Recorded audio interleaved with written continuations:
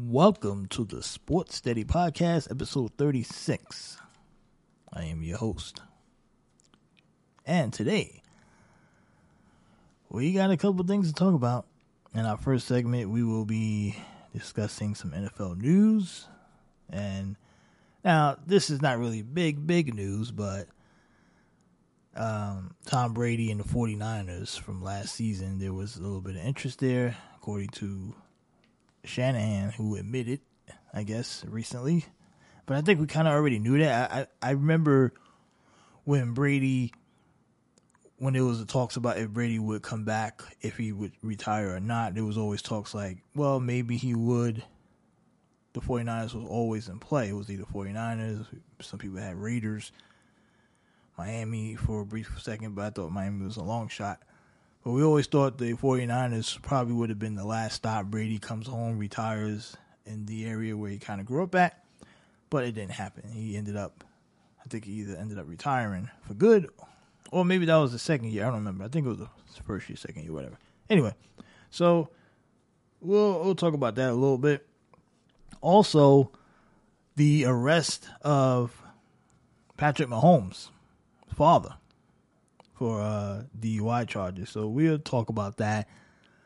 There's some mixed opinions about that online. People are saying it's really nobody's business, but these outlets are reporting it. TMZ, Bleacher Report, and right before the Super Bowl, I mean, Patrick Mahomes is the face of the NFL, and his dad is being arrested again and again for DUIs. It is something that will become a news story, but some people are not happy about the reporting of this. Apparently, you're supposed to not report this if you are a news outlet. So we'll discuss that and see if there's something there. And then the Chargers hired somebody. They made a hire. We'll discuss the Chargers. Not Jim Harbaugh. We know about that. They made another hire. So we'll talk about that. Also, NBA news. There's some stories coming out with Ben Simmons and Joel Embiid's drama back when Simmons used to be a Sixer, and that's stirring back up again. Rookie of the Year race, of course, in the NBA, and what's going to happen for the rest of the year as All-Star at the midway point of the season approaches.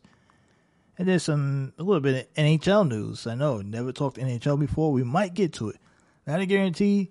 Depends on how fast we get through the other topics. We might get to some NHL news with the Olympics and stuff like that, and then whatever else we come up with in the time frame. So, first up, let's talk this Tom Brady business. Now, Tom Brady's been all over the place. He's on every podcast in America right now, all the good ones at least. And Brock Purdy, who recently made headlines for coming out, and he was saying that the 49ers were interested in luring Tom Brady out of retirement during the offseason.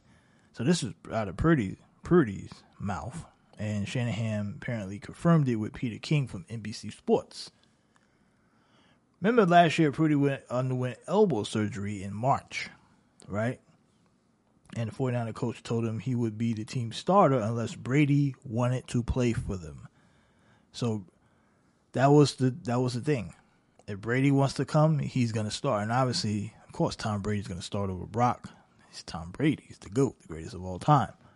So Shanahan confirmed this to Peter King, said he was serious about pursuing the legendary signal caller, and that his interest was driven by questions about Purdy's status for the start of the 2023 season. He actually thought it was giving Brock the biggest compliment, Shanahan said. He said, I let him know he's our guy long term, no question. And if Tom Brady wanted to come here and start for 1 year, that's the only way you're not starting when you're healthy this year. He added, I mean, if Brock never got hurt, this wouldn't have been a consideration at all. I would have never brought it up.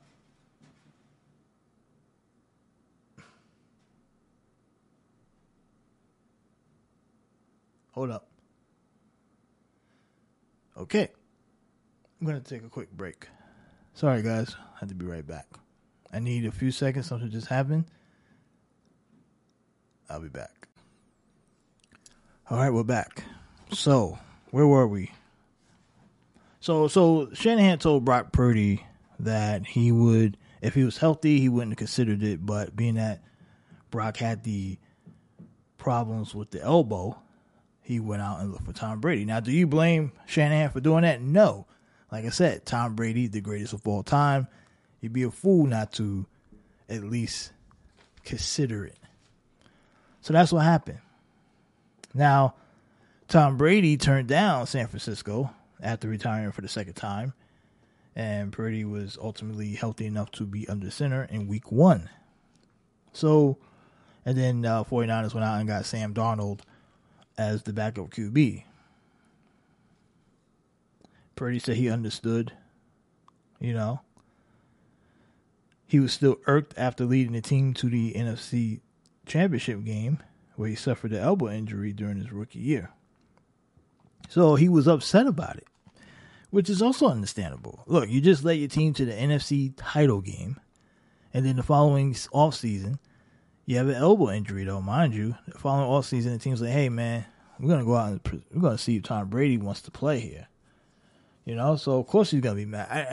And I would have questioned him if he wasn't upset about it. Think about it. That might have fueled him to come back better the following year. Because think about it. Guys get hurt. Guys, he could have took that a whole different way. Think about the number of guys who get that type of situation happen to them. They don't come back from that. Think about it. It doesn't matter who is there. Brady, any quarterback.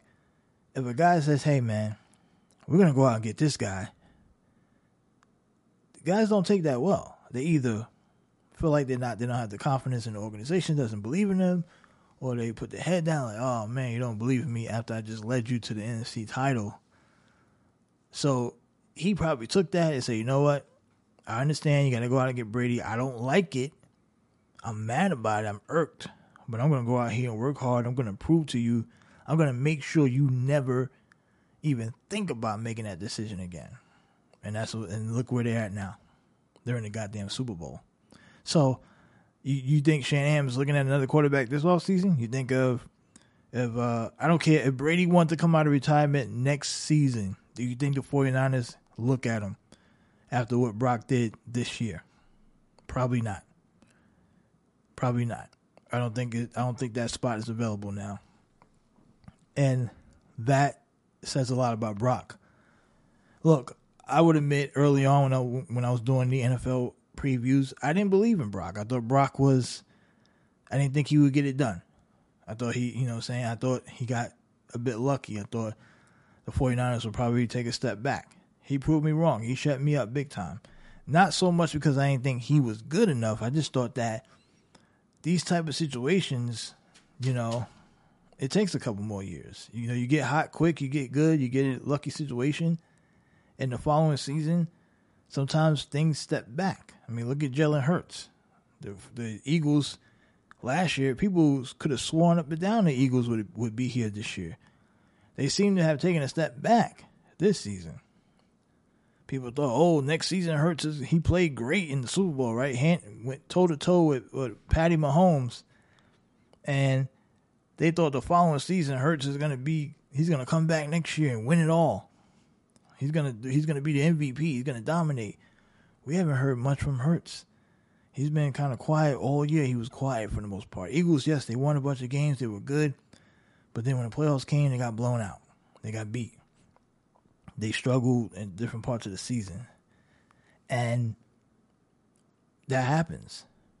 It's not a guarantee. When you get to the big game, or you get to a big game, whether it be the championship game or the Super Bowl, it's not a guarantee you will make it back. You got to work harder and harder every year. When Joe Burrow comes back, he's going to have to work 10 times harder than he did a few years back. Because when your time comes, it comes and then it goes. It's very short.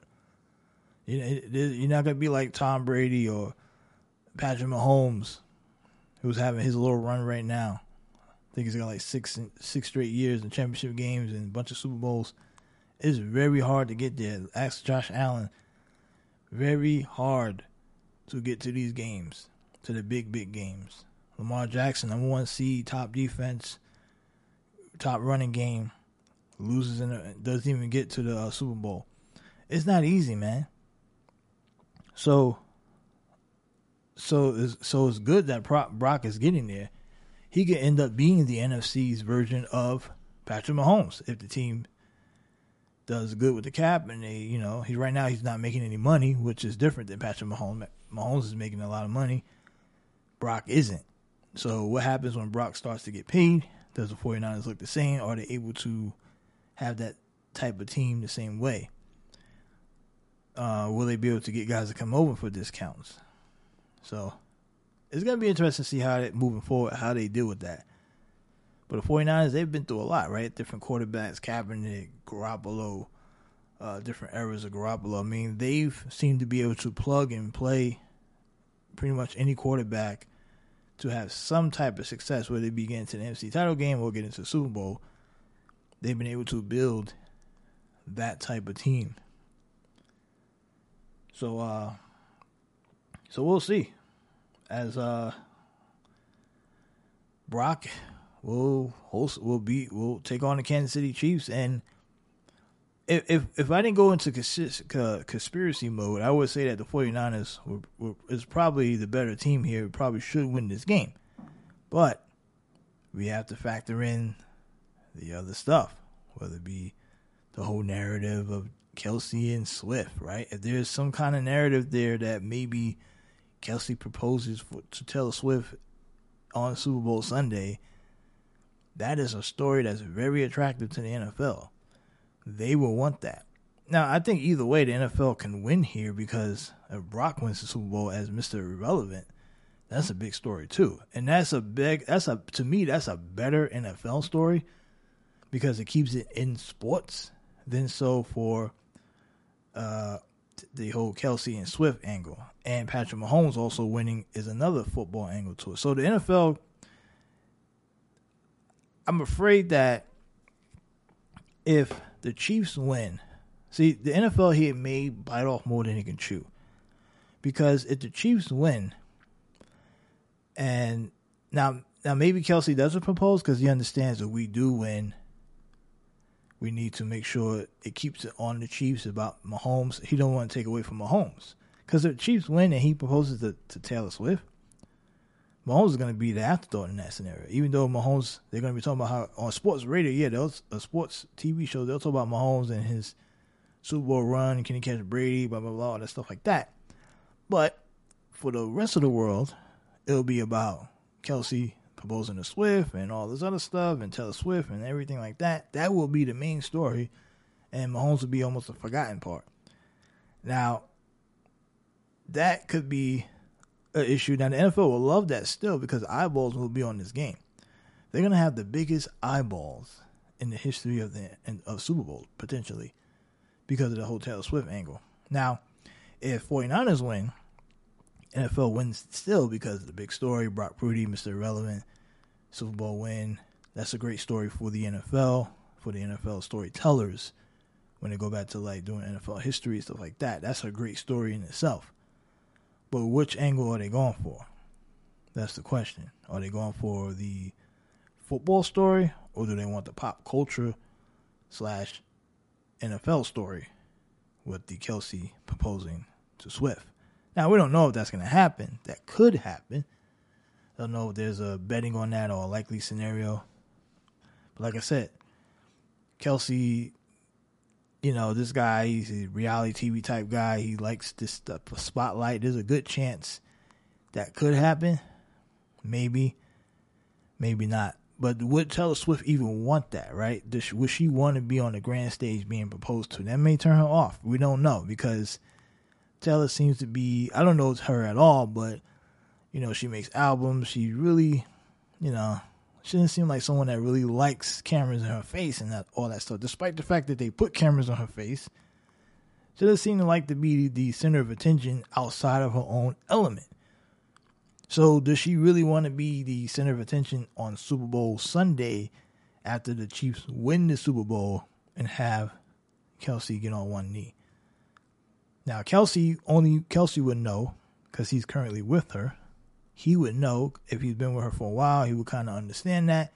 Maybe he waits till after they get back to the hotel or they do it at home. Maybe they do it in a more private setting and they put it online. I don't know. Do I think he does it on Super Bowl Sunday? It would be a bold move. It would be a huge move if he did do it. If he did do it, I think it would be because the NFL kind of forced it. And it also would prove that this whole thing was fake, to be honest. Because from what we see from Taylor Swift, she doesn't seem like someone that would really be into that. Unless there's some kind of agenda going. Right? I don't know. I could be completely wrong. But either way, I think the NFL will win. It depends on what storyline they would like the most. And we know the NFL is kind of scripted anyway. So that's another thing to consider in this whole thing. But we're going to pick the NFL winners and losers. Not on this podcast today. Probably at some point during the week we'll do a video. But the whole thing is scripted, guys. We know it. It's been proof already. Scripted. Anyway. Now, what was I going to say? Moving on, I went way over on that. I should have toned that down a bit. Moving on, we have, what else do we got?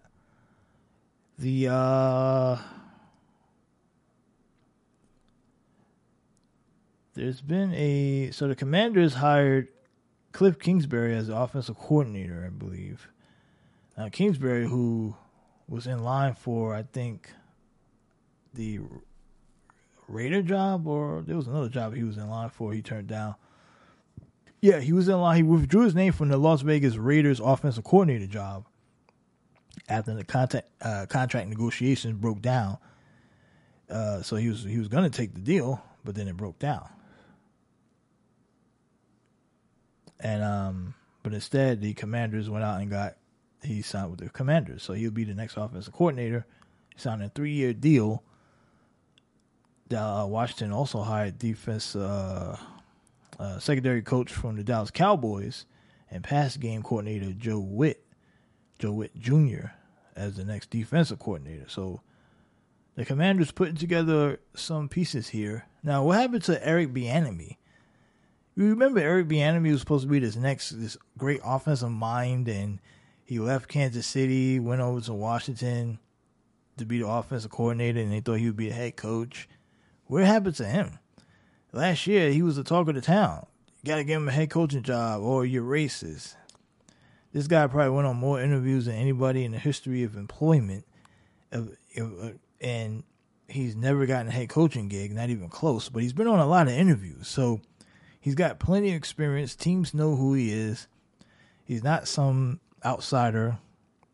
But for some reason, no team is saying, hey, man, let's pull the trigger and give you a head coaching gig. So what's going to happen with Eric Bieniemy? Is he going to be forgotten? Should he sit out a year, maybe come back fresh? Or is he done? Right? Remember, 2 years ago, he was the hottest name that was 2 or 3 years ago when the Chiefs won the Super Bowl a few years back. Everyone was saying Bieniemy was the next guy up. He's an offensive genius. Look what he did with Mahomes and all this stuff like that. A few years later, he's out of a job. So, this is why it's so important in the NFL. When you're hot, you got to strike. If you don't, you're done. You're hot for a minute, and then people move on. Eric Bieniemy made a huge mistake when he took that Washington job. He should have either stayed with Kansas City or he should have figured out a way to, I don't know. I don't know what he should have done because I'm not him. But he really screwed himself up. He really did. I don't know what happened in Washington, right? Because they didn't even consider him for a head coach. It's kind of crazy. But and people thought he would be the next head coach, right? Like Rivera leaves, Bieniemy will step in and he's the next head coach in waiting. And Bieniemy probably thought the same thing. That's why he took the gig. But that's what happens in the NFL. You strike when you're hot, once you're not hot, you're like the girl that nobody cares about anymore.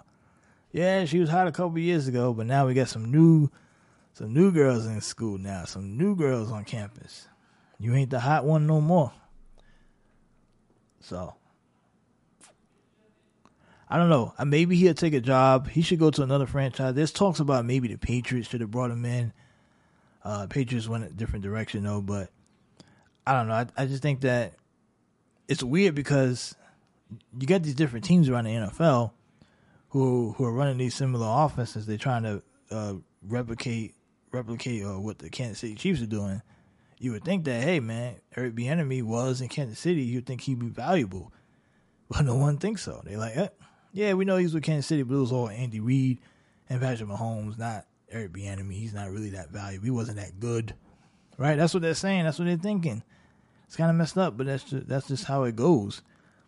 But hey, that's the NFL for you. That is the NFL for you. So that's that on the Commanders. Now, the Commanders now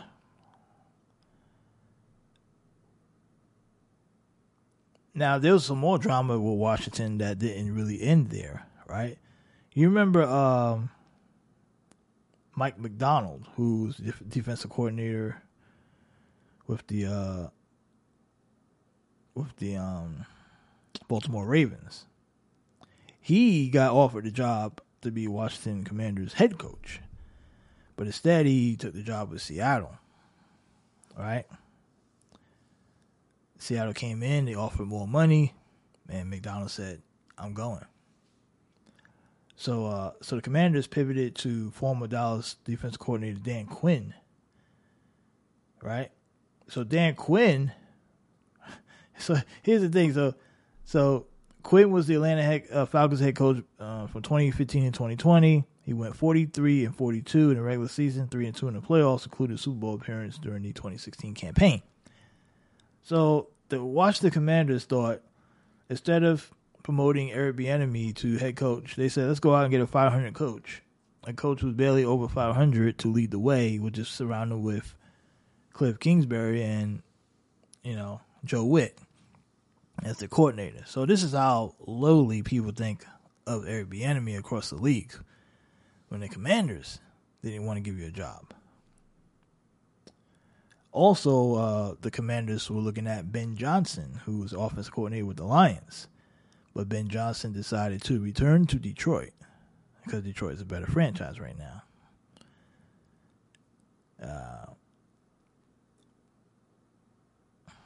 So a lot of things going on here with the Commanders, right? Just kind of wild. So a lot of drama over there, but they figured it out. They got it. I guess they got their guy. What else in the NFL should we talk about? Oh, yeah. Patty Holmes' dad. Now, look. DUI is not a game, guys. It's really not. It's not nothing to joke about. It's not not DWI. Patrick Mahomes' father was arrested on suspicions of DWI, right? In Tyler, Texas on Saturday. Mahomes Sr. is facing a driving while intoxicated for the third time or more. He was released on Sunday afternoon. His bond was set at $10,000. According to the state law, it charges the third-degree felony and carries a sentence of up to 10 years in prison if Mahomes Sr. is convicted. Court records state that Mahomes Sr. had a previous DWI in 2018. The 53-year-old pleaded guilty and was sentenced to 40 days in jail. He served time on weekend days to fulfill his requirement between February 19th and February 2020. So, look, this is a wild story, and it's only being reported, of course, because he is the father of Patrick Mahomes, who's the face of the NFL. And I think that we have to look, I'm not going to get into the whole trying to down the guy or trash the man. It's an irresponsible decision to be out there. He knows it, right? He got in trouble for it before, so now he's going to have to pay a bigger penalty potentially if he's found guilty. And you got to think that a good lesson would be in all this reporting that these people do, whether it be websites or bloggers or whatever, sports media sites, they could also put a lesson to people, to fans, because fans read these articles, fans watch the TV shows, they're going to see the reports. This would be a good time to say, hey, DWI is no joke. It has serious consequences, Driving while intoxicated is not cool at all. And of course the NFL really can't do that because they promote alcoholism at NFL games, right? People get plastered and drunk, and then they get in their cars and drive home after the game. So it's hard for them to play both angles here. But I think they should anyway. Yeah, they're hypocrites. Oh well, but still. Or at least the people who are reporting on these outlets should take that opportunity to educate their viewers, or to warn their viewers, or to make it an important note on why this is not good. If the league can't do it, because they're hypocrites, you don't want to say, oh, the league is hypocrites for promoting alcohol, but trying to tell us don't drink and drive. Then what about the writers? The people who report these stories, right? Because they want to get clicks. They want to put out the story about this man, Patrick Mahomes' father, because that's going to get a lot of eyeballs on the websites. Then how about take the opportunity to make a PSA about driving while intoxicated? Because we've had NFL players get arrested and kill people for being drunk behind the wheel. So this is not something that's like an outlier, like it doesn't happen. It happens, right? So I think that we should be better at least acknowledging that, or at least making it an emphasis to say, hey, this is not good. And hopefully Patrick Mahomes Sr., he gets the help he needs to get. Maybe, I know Patrick Mahomes doesn't want to deal with this on Super Bowl weekend. He has to deal with his dad in the news. DWI, he's probably had to deal with this before. He doesn't want to go through that. So, but at the same time, we have to understand this is a 53-year-old man who needs to, understand it. If you can't handle yourself, it's a disease. Alcoholism it's a disease, folks. When people can't help themselves, they need help. Maybe he needs to get more help. The good news is to the Mahomes family, they have resources that they can get him help. But what about the average person who doesn't have any resources to get help? Think about it. So this is a serious thing, because I guarantee you this stuff happens a lot. It's not just, we have people out there right now who are in the low to middle class range who don't have resources, don't have the money to access as a Patrick Mahomes, and they get caught up in this stuff a lot. They can't get help quickly. There's waiting lists for some programs, right? Or you have to get to the point where you're on court order to get to a program, and if it's a good program or not.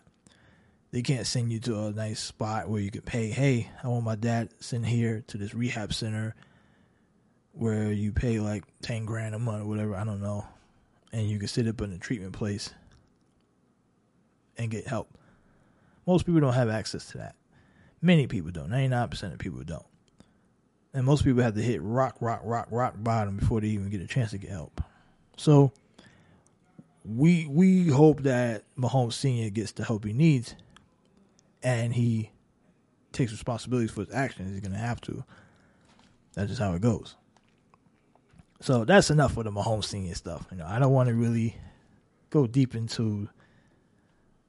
And the thing is it really our business? Look, it's a sports talk. It got into the sports news, so I just thought I took the time to try to address it from a different angle than to just pile on Patrick Mahomes Sr. Because it would be easy to sit here and go, oh, yeah, blah, blah, blah, blah, he's a piece of crap. How could he do that?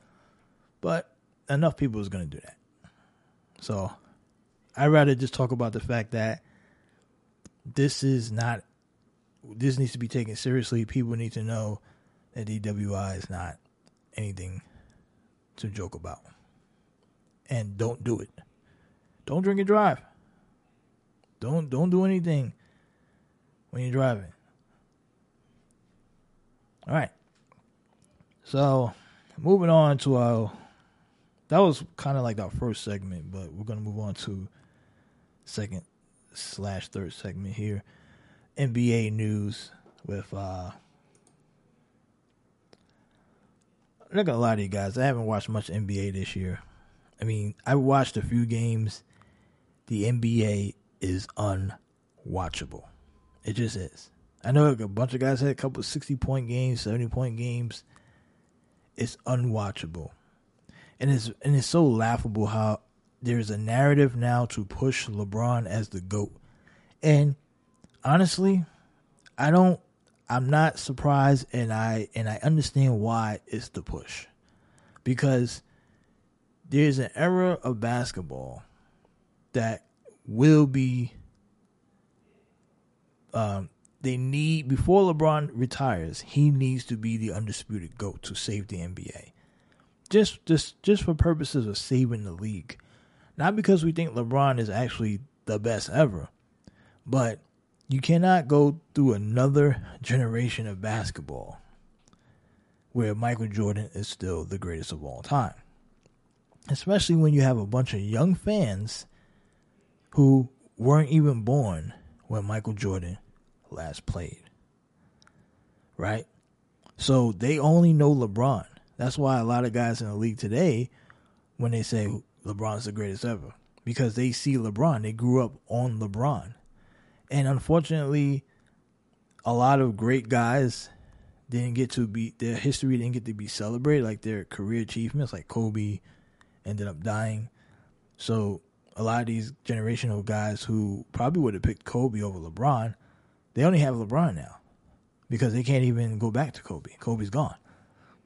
But LeBron is now being pushed as the greatest of all time.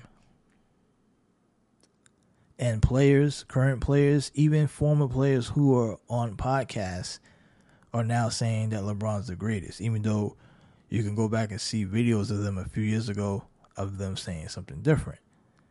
What has changed? Michael Jordan hasn't played a game since, 2003? And now, all of a sudden, LeBron's the GOAT. He hasn't done anything to change that narrative. He's playing in the weakest era in league history.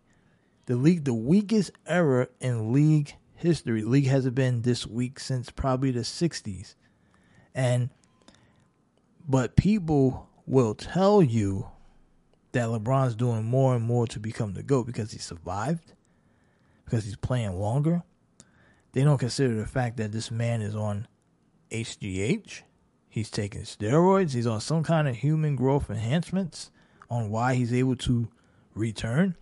And when he sits out because he's cycling on and off, and he needs to load manage so he can recover and come back. That's why he sits out when he load manages. I need to take a week off here. I need to take 2 weeks off here. He did it in Miami. He did it with the Lakers a little bit. And that's what he's been doing to return to the game of basketball. There's plenty of smoke out there. Smoke. Not enough for a fire. But where there's smoke, there's some fire that could come up. Now, no one wants to dive into it because who's going to break that story? Nobody's going to do an investigation. There's no really good sports journalists left in the business. And anybody who's still in the business is afraid if they want to continue to cover that sport, they're going to stay clear of this. And this is why LeBron James will not be the GOAT. And he can never be the GOAT. So, I'm telling you guys right now, when you talk about LeBron James and his impact to the game of basketball, they're not going to allow this man to retire without making him the GOAT. They're going to force it somehow, some way. They are going to try to do it because the NBA will not allow another era to go past. Because after LeBron leaves, what do they got? What do they got? What do they got? Think about it. What do they have? Just answer that question. Who's going to carry the league? Who's going to be the next guy that's the closest to reaching the GOAT? Nobody. A handful of players who, a lot of great players played individually great players, not like overall, like guys who've been great, they built their brands. Since Michael Jordan retired over the last 20 years ago, LeBron's been the one consistent guy in that dynamic. So who will they have in the next 20 years? Don't say Luka. Don't say Tatum. None of these guys are going to come close to being the GOAT because the NBA's era has gotten weaker. The league is at its worst. And I'm telling you right now, this is why they're pushing the narrative. LeBron has no business being in the GOAT conversation, to be honest. But they have no choice. They have no choice. They have no choice but to force it. Because they could be an opportunity. They may end up losing the league for good if they don't make him the GOAT. That's why that NBA 75 list is a joke to me, because they added guys on that list. The sole purpose of that, and let me tell you something. The sole purpose of that NBA 75 list was so it could be geared to make LeBron the GOAT. That was the whole purpose of creating that list when they decided to create that list. The first 50, they had it, but then when they came back with the new 75, they was like, we got to make sure we can gear this to make LeBron the GOAT. So we'll add guys who have no business being on that list. Guys who are playing today. They had a whole bunch of guys. Damian Lillard, look, offensively, he could shoot long jumpers. You know, he has decent moments. But we're talking about the history of the sport. This guy has no business being on the NBA 75. We're talking about 75 of the greatest players to ever play in the league. He has no business being on there. And that's not a knock on Damian Lillard, because the NBA's had hundreds and thousands of great players that have come through that league since the league has been in play. Thousands. Hundreds. Let's just say hundreds. So it's not a knock that you're not 75. But he has no business being on there. He just doesn't. But we know why they did that, because they needed to add more current guys so you can acknowledge. So when they come up with these, like when they say, oh, look what LeBron did. Like, think about this. If the Lakers would have met up with Milwaukee in the finals, right? And they don't even have to do this for Milwaukee. They met up in the finals. Or if Damian Lillard would have stayed in Portland still and met up with the Lakers in the playoffs. I think they did play in the playoffs, if I'm not mistaken. I think they did. I don't remember. But if LeBron, he won the title with the Lakers, and he went through, look at all the NBA 75 players that were in that era. Damian Lillard, like they'll be mentioning Damian Lillard. And if LeBron, say if the Lakers would have met up with Milwaukee and they beat Milwaukee, he beat two NBA 75 guys on the same team. That's just the type of narrative they're trying to set up. So you can say, yeah, LeBron beat 75, the great players. He's definitely the GOAT now. Because they have nothing else. They don't understand that LeBron has no realistic shot at the GOAT. If we're having an honest conversation about the greatest basketball player of all time in the NBA, he has no shot. Because he would never be able to do what Michael did. And also, you could still make the argument that Larry Bird was a better forward than LeBron James. That case can be made. It's a close case. It's close. LeBron will probably, in many, if you get down to it, LeBron probably edges out Bird. But to me, he doesn't. He won't edge out Bird in my estimation. He just doesn't. He won't. But he'll get the benefit of the doubt because he played long. But he played long in a very weak era. Think about it. If Larry Bird played in this era, he would play 20 years. He would have all kind of scoring numbers. He would be unstoppable. Larry Bird would be unguardable today. Unguardable. And he had the green light to shoot a lot more long jumpers, and he wouldn't have to worry about banging and hurting his back because he wouldn't have to worry about guarding physical players in the paint like he did back then. His career would have extended another 5-7 years easily. And who knows how many titles he would have got out of that.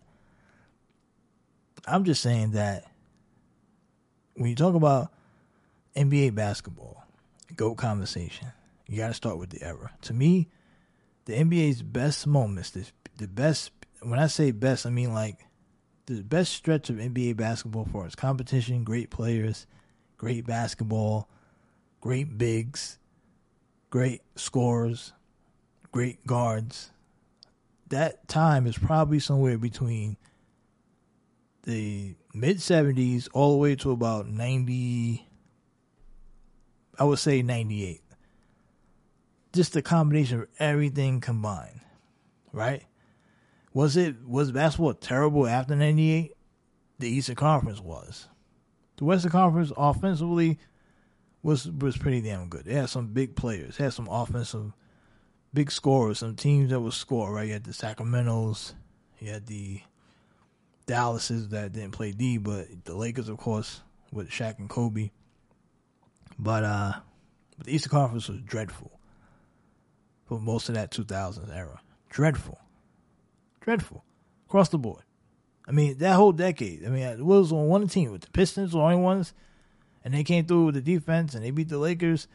But that Laker run was overrated as well. You can point out the only reason, look, the Lakers they went through some tough competition in the Western Conference, right? 7 games, Sacramento, referees helped them. They went 7 with Portland. Portland goes ice cold in game 7. Fourth quarter, they were up. They blew a double-digit lead. Portland probably should have won that one.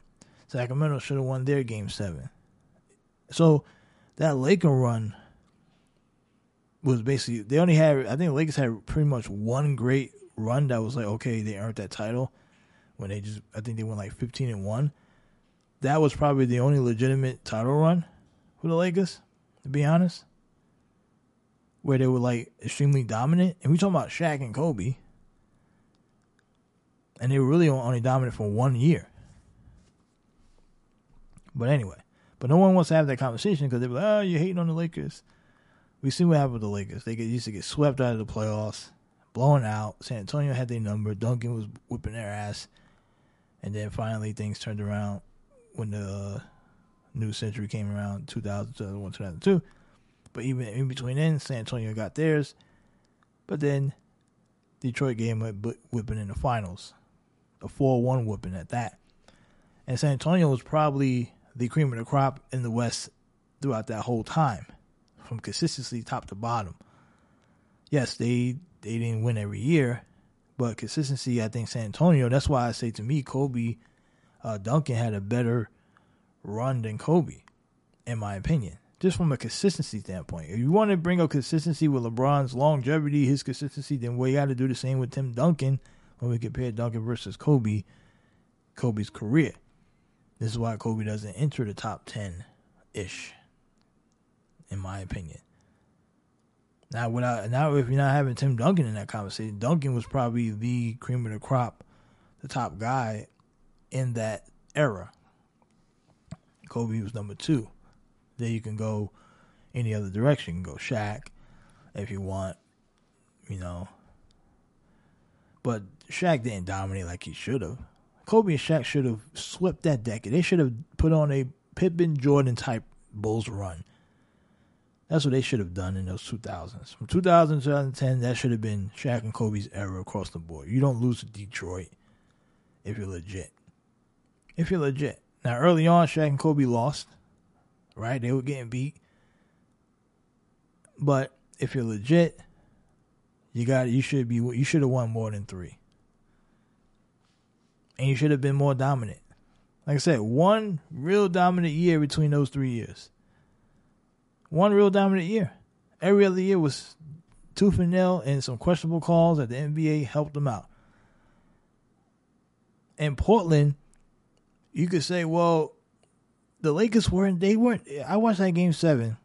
The Lakers didn't really dominate Portland as far as they didn't shut them down. These guys were missing open jump shots. They had missed 14. They missed 14 shots in game 7. They were up by double digits, 12 points 8 minutes ago, and they blew it because they just kept missing jumpers. And something was real fishy about that series because Steve Smith completely disappeared. After it was getting going, Steve Smith started doing good stuff. They had Bonzi Wells in the paint, post up that the Lakers couldn't stop that at all. They had no answer for that. Every time Bonzi would get in the paint, they couldn't. He was backing them down, getting fouls called, and all of a sudden they just completely went away from that. They just started shooting outside jumpers. And it's why are you doing that? You're up by 12-13. And then the Lakers get back in it. All the fouls was a bonus. BS calls a little bit, but I guess it's part of the game. And then the Sacramento series, let's get started on that years later. The NBA completely botched that. And we know the NBA did not want to see Portland in the finals. They can't sell that. Portland versus who was it? Indiana? Oh, yeah, no. We're not having that. We are not having Portland versus Indiana. I think that's what it was. It would have been Portland, Indiana. No thanks. No. We can't have that. We can't have that. But why? No. Sorry. No. Hey, look, Portland had a nice team, but they were undisciplined. All right? And they were the better team. They should have won that game 7, guys. Let's just admit it. They were better top to bottom. They should have won that series. But the NBA said, And look, did I say the NBA said, not really. Portland, like I said, they missed a lot of open jumpers. Wide open jumpers. They were taking a lot of bad shots. But anyway, back to LeBron, right? LeBron James is not the GOAT. And I know I went off the rails here with LeBron a bit, but my point is that today's NBA is not watchable. It's not a good product. That's when LeBron's dominating a subpar, mediocre league, right? So that was my whole point of why I haven't watched any NBA basketball as much as I used to back in the days or the 90s or even early 2000s. But Ben Simmons and Joel Embiid, right? So there was some comments. Simmons laughed off hostile reception. So Ben Simmons he got booed. He got booed when Simmons came into the game. Let's see if we can hear this. I want to see if we can hear this. This is the reception Ben Simmons got when he came back to Philly. And guess who's checking in on them? I can't tell. Oh, wait. Now I can. I can hear the boos clearly. Welcome back to South Philadelphia, Ben Simmons. You say it like you mean it. Did I? Sounded like you did. Oh, man. So the announcer's having a little fun there with Ben Simmons. So Ben comes back in the game. He's booed. Sixer fans. Ben Simmons this season is averaging 7 points, 10 rebounds, and 7 assists. So for the Brooklyn Nets. And Ben responded. Ben said he played 14 minutes in that game. Had 9 rebounds, 5 assists in 14 minutes. Didn't score. And it's crazy because Ben Simmons is only 27 years old, folks. That's the wild part about it. Only 27 years old. That's wild. Like, you would think that this guy was like, I would have thought he was almost like 30, 31. Only 27. What a waste of talent. But, so he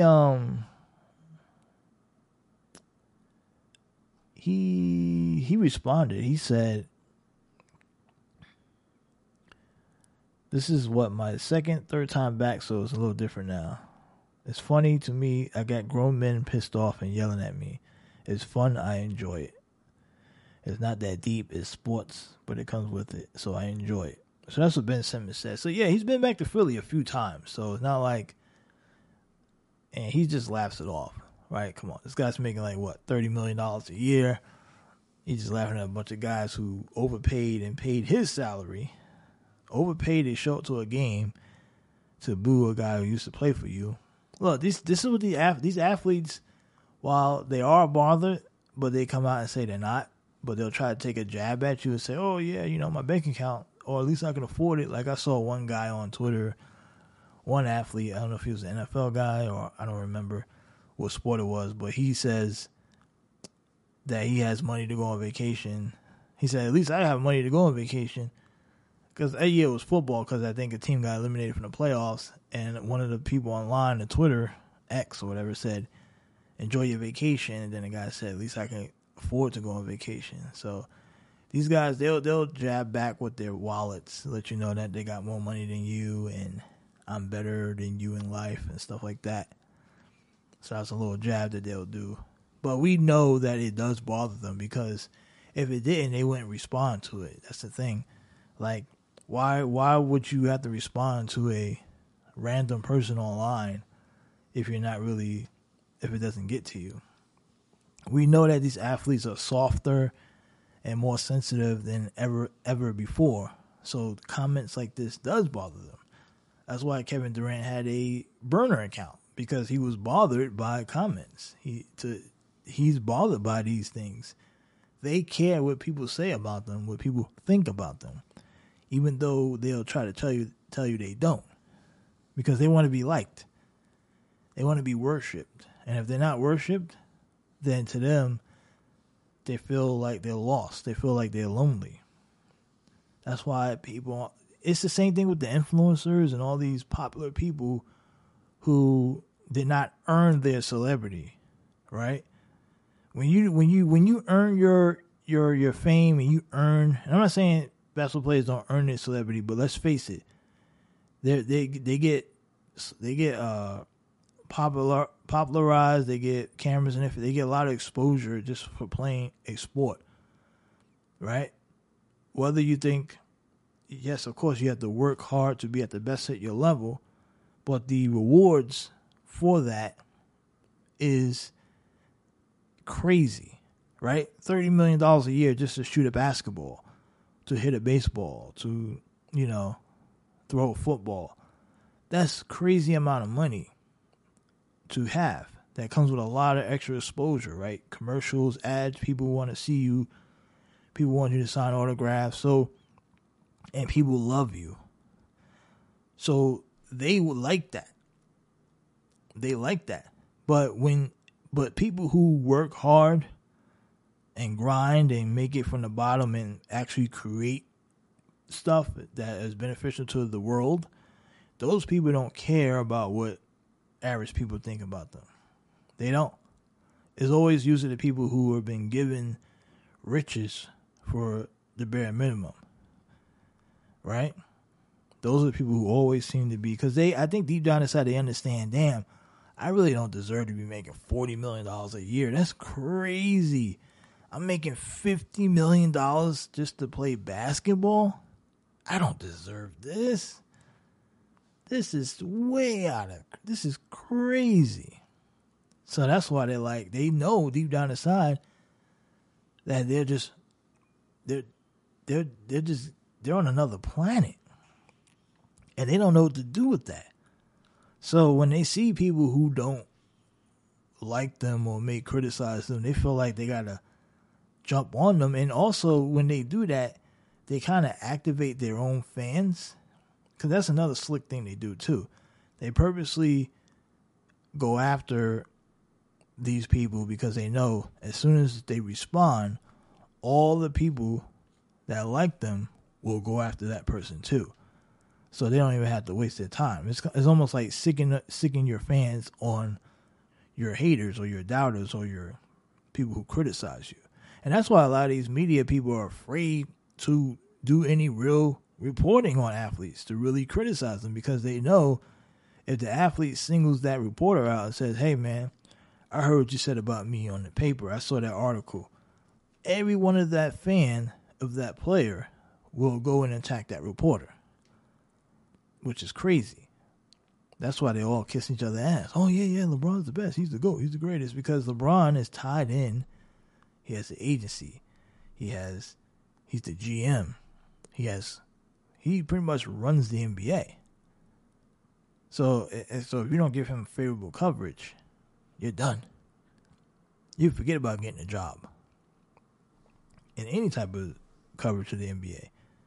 So, and not just LeBron, many players around the league who have connections will make sure you don't get the good assignment. You'll still be employed by your publication, but they'll put you on a crappy assignment. Instead of covering the Lakers, you'll probably have to cover local high school or a team that sucks. Maybe you have to cover the Clippers. I don't know. The Clippers are not bad, but I'm just saying. You don't get invited to the parties and stuff like that. So it's like guys want to be at the parties, plus they want to be at the club, they want to be inside the know-how. And if you don't give favorable coverage to these athletes, you will not get the invites. You will be on the outside looking in. And that's where we're at, guys, in today's sports world. And now, me, I wouldn't care. I'll call it how I see it. I wouldn't care. So that's the NBA for you.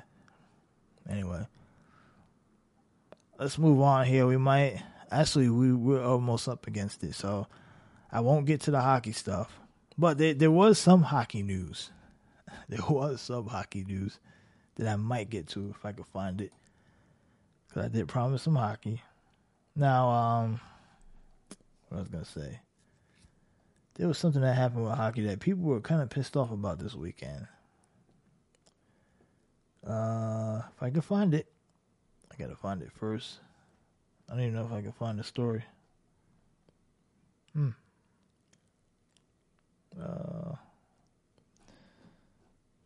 me see. It has something to do with the national anthem. That's why I want to talk about it here. It's not like on ice news, of course, but it's something that is starting to spread across the sports world, and I'm starting to notice a pattern. Let me see if I can find it before we get out of here. Okay, so pull up the story right here.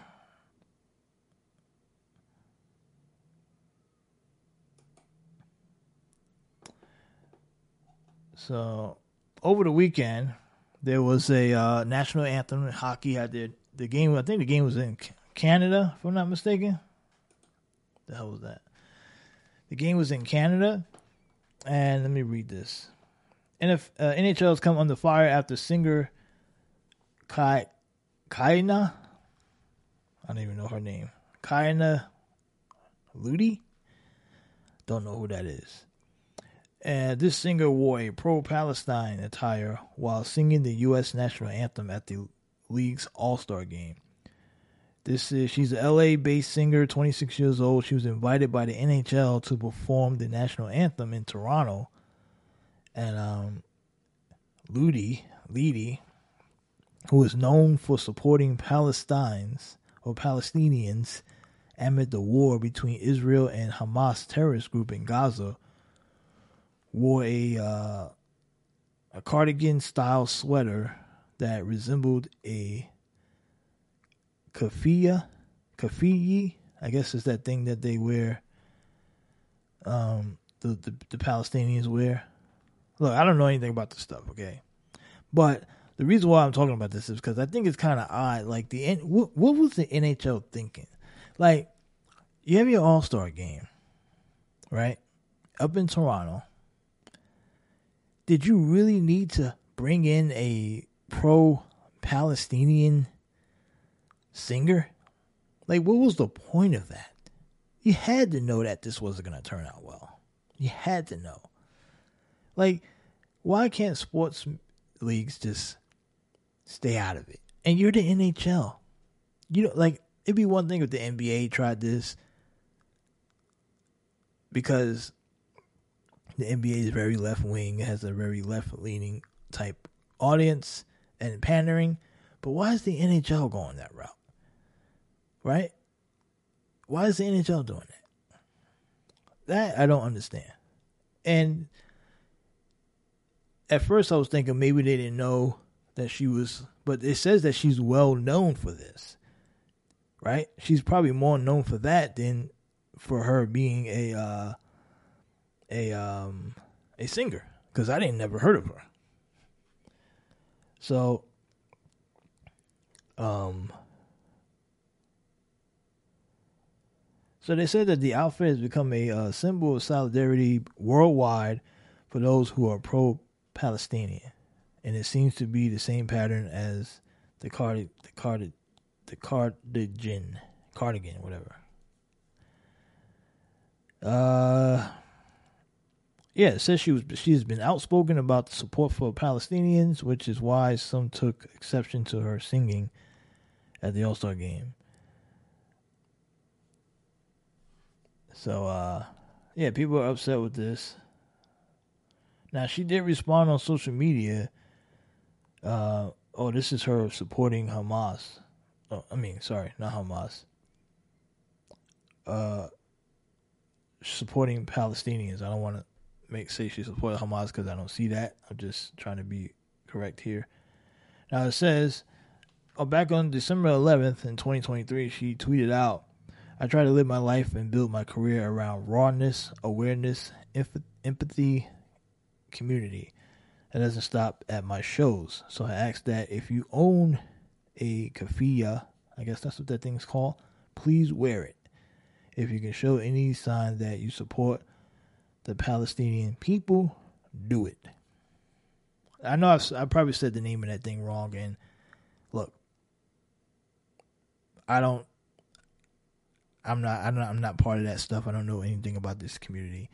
But what I do know is, here's the thing.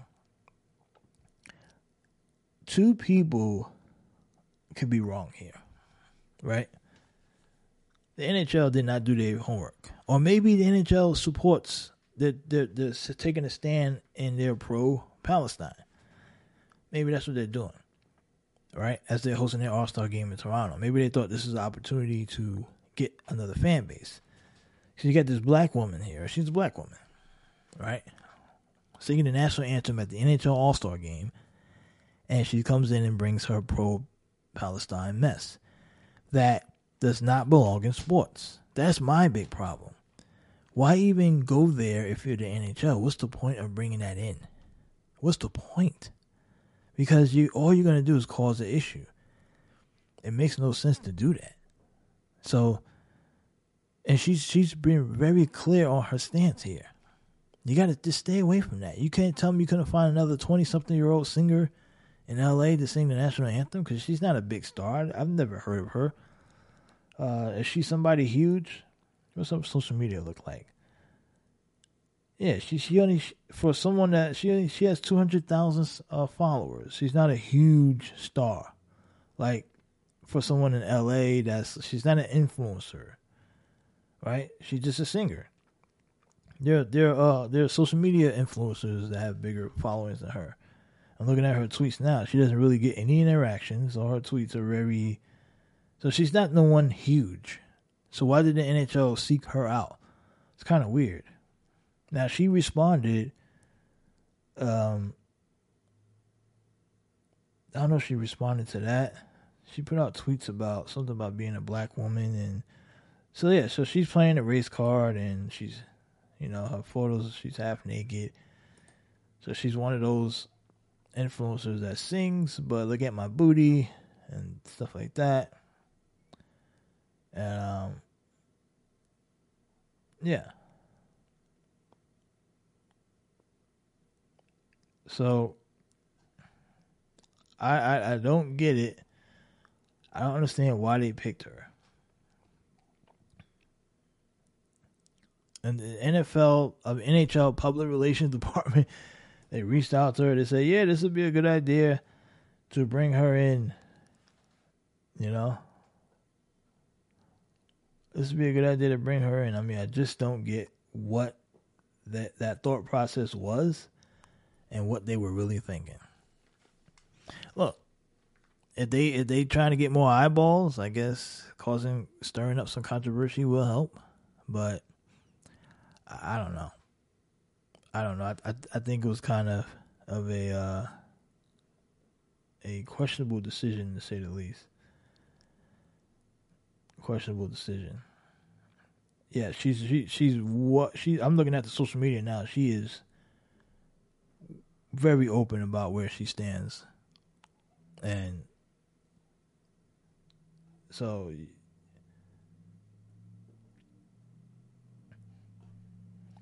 some of the comments on this article is telling. One person said, feeling so good about my decision to eat nachos tonight and to continue not tuning into professional sports. These professional organizations do not get the memo to keep politics out of the equation. Exactly. See, even the people in the comments are understanding this. Nobody wants this stuff in their sports. Think about this. You pay hundreds and hundreds of dollars to go to an all-star game to see your favorite hockey players play, enjoy the time, but then you get somebody coming there because they want to, to push their social agenda. Look, you want to support Palestine, you want to, have some sovereignty or solidarity with the Palestinian people, that's fine. You do what you got to do.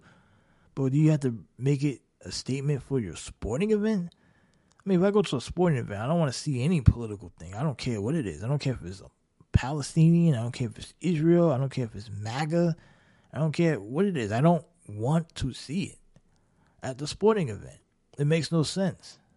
And that's why, and it's kind of, and this is my one gripe with I didn't want to go politics here. Matter of fact, I will talk about this on my other podcast. On my Unscripted Opinions podcast, I'll get deeper, because I don't want to make this a political thing. But I don't want to go to sporting events and see political statements or social justice statements. Right? Get it out to sports. And these leagues are going to learn the hard way. They really are. They're going to learn the hard way. Let's see what other people said about this. Another person said, it's no wonder sports is losing fans. I guarantee that if sports gambling wasn't around, ratings would drop 50%. Sad to say that the only reason most fans have any interest is because of fantasy sports and betting. Another good point. Sports betting has kept the fans around. That is very true. I didn't even think about that dynamic. Sports betting is the single thing saving professional sports right now. Saving it.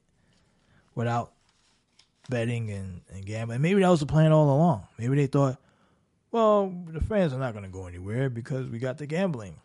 Right? Because think about it. There's no coincidence that this stuff started happening. The leagues started getting more and more lazy when it comes to quality of play, storyline. They're becoming more and more obvious that it's scripted, more and more obvious that they pick who they want to win. The quality of play is down. They change the rules and make it easier for the offense. They pretty much take away half of the side of the field, make them almost useless. NBA, same thing. Everything's becoming a 3-point shootout. Guys standing around. You can't touch a guy no more without getting called a foul. Everything has gotten worse. But the fans have continued to support the league because of the gambling, the sports betting part of it, right? They've made money. They've made up for whoever left. And they said, well, people are not going to go that far. They'll leave, but they'll come back. Even if they don't watch the game, they'll still bet on it, check on the scores later. They'll go turn on SportsCenter to get the highlights. They will still be here. So they got them regardless. You're going to spend more money losing, gambling on sports than you would if you went to the game, right? Whoever's not going to the game is probably sitting at home gambling on this fantasy app. You're spending 10, 20, 30, 40, 50 bucks a night. You already paid for tickets indirectly. You're staying engaged. They got you. And they know that. So they got everybody.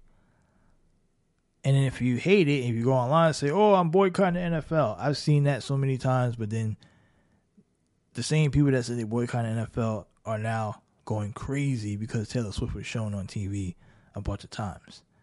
Now, mind you, that's annoying as hell.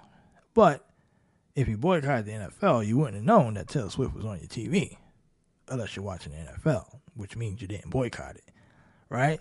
So that in itself, they know how to get us, and they continue to get us. Most of you, not me. And the sports betting is another element to that. A $1 billion industry, of course.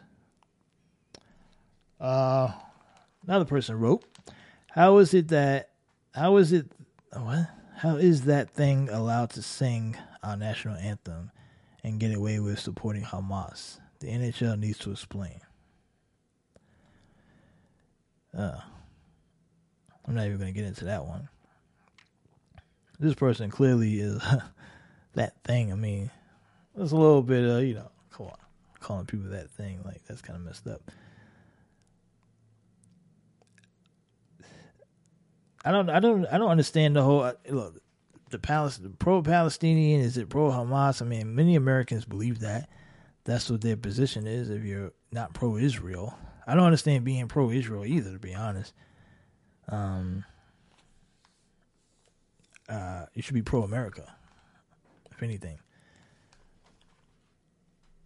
Another person said, never heard of her, so couldn't care less who she supports or doesn't.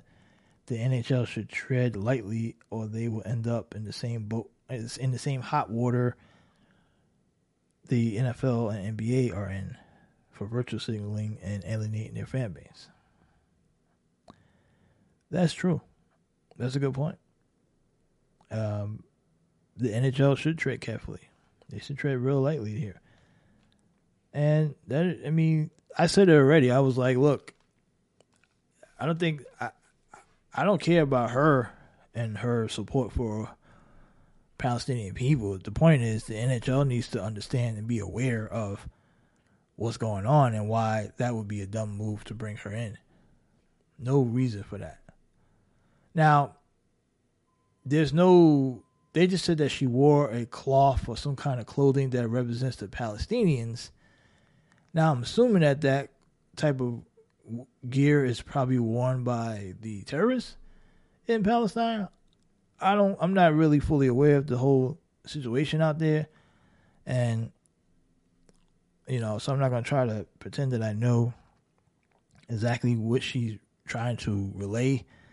But I will say is that the topic is way too hot for the NHL to get involved in. That's all I'm saying. I'm not trying to take a side or a position. I'm just saying that's a hot topic, and that's a real bonehead decision for the NHL public relations department to say, hey, it'd be a good idea to invite this girl who is openly, having her views on this stuff, and we'll probably bring that to an event that is a large event that's going to get eyeballs. I don't know where she performs at, but like I said, many people don't even know who she is.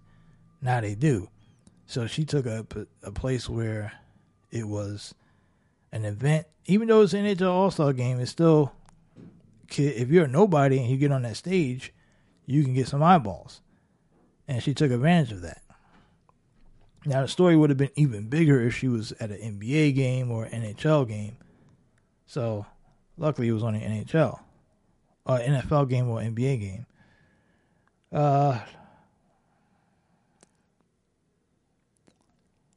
Yeah, so that's most of the comments. I mean, the comments pretty much all agree with me, or just most of the rational people who say this is a dumb move by the NHL. So that's that. Anyway, and I think that's it. We're going to wrap up this podcast today. It was a little longer than usual. We had to cut a couple times because, technical difficulties. And so I thank you guys for listening to today's episode, and we will be back next week. Look out on social media at Gridiron Steady on Twitter, X, and you can follow me directly at Real Sean Brooks on X. And I will have Super Bowl picks Friday. All right? Sports page run by sports fans. Peace.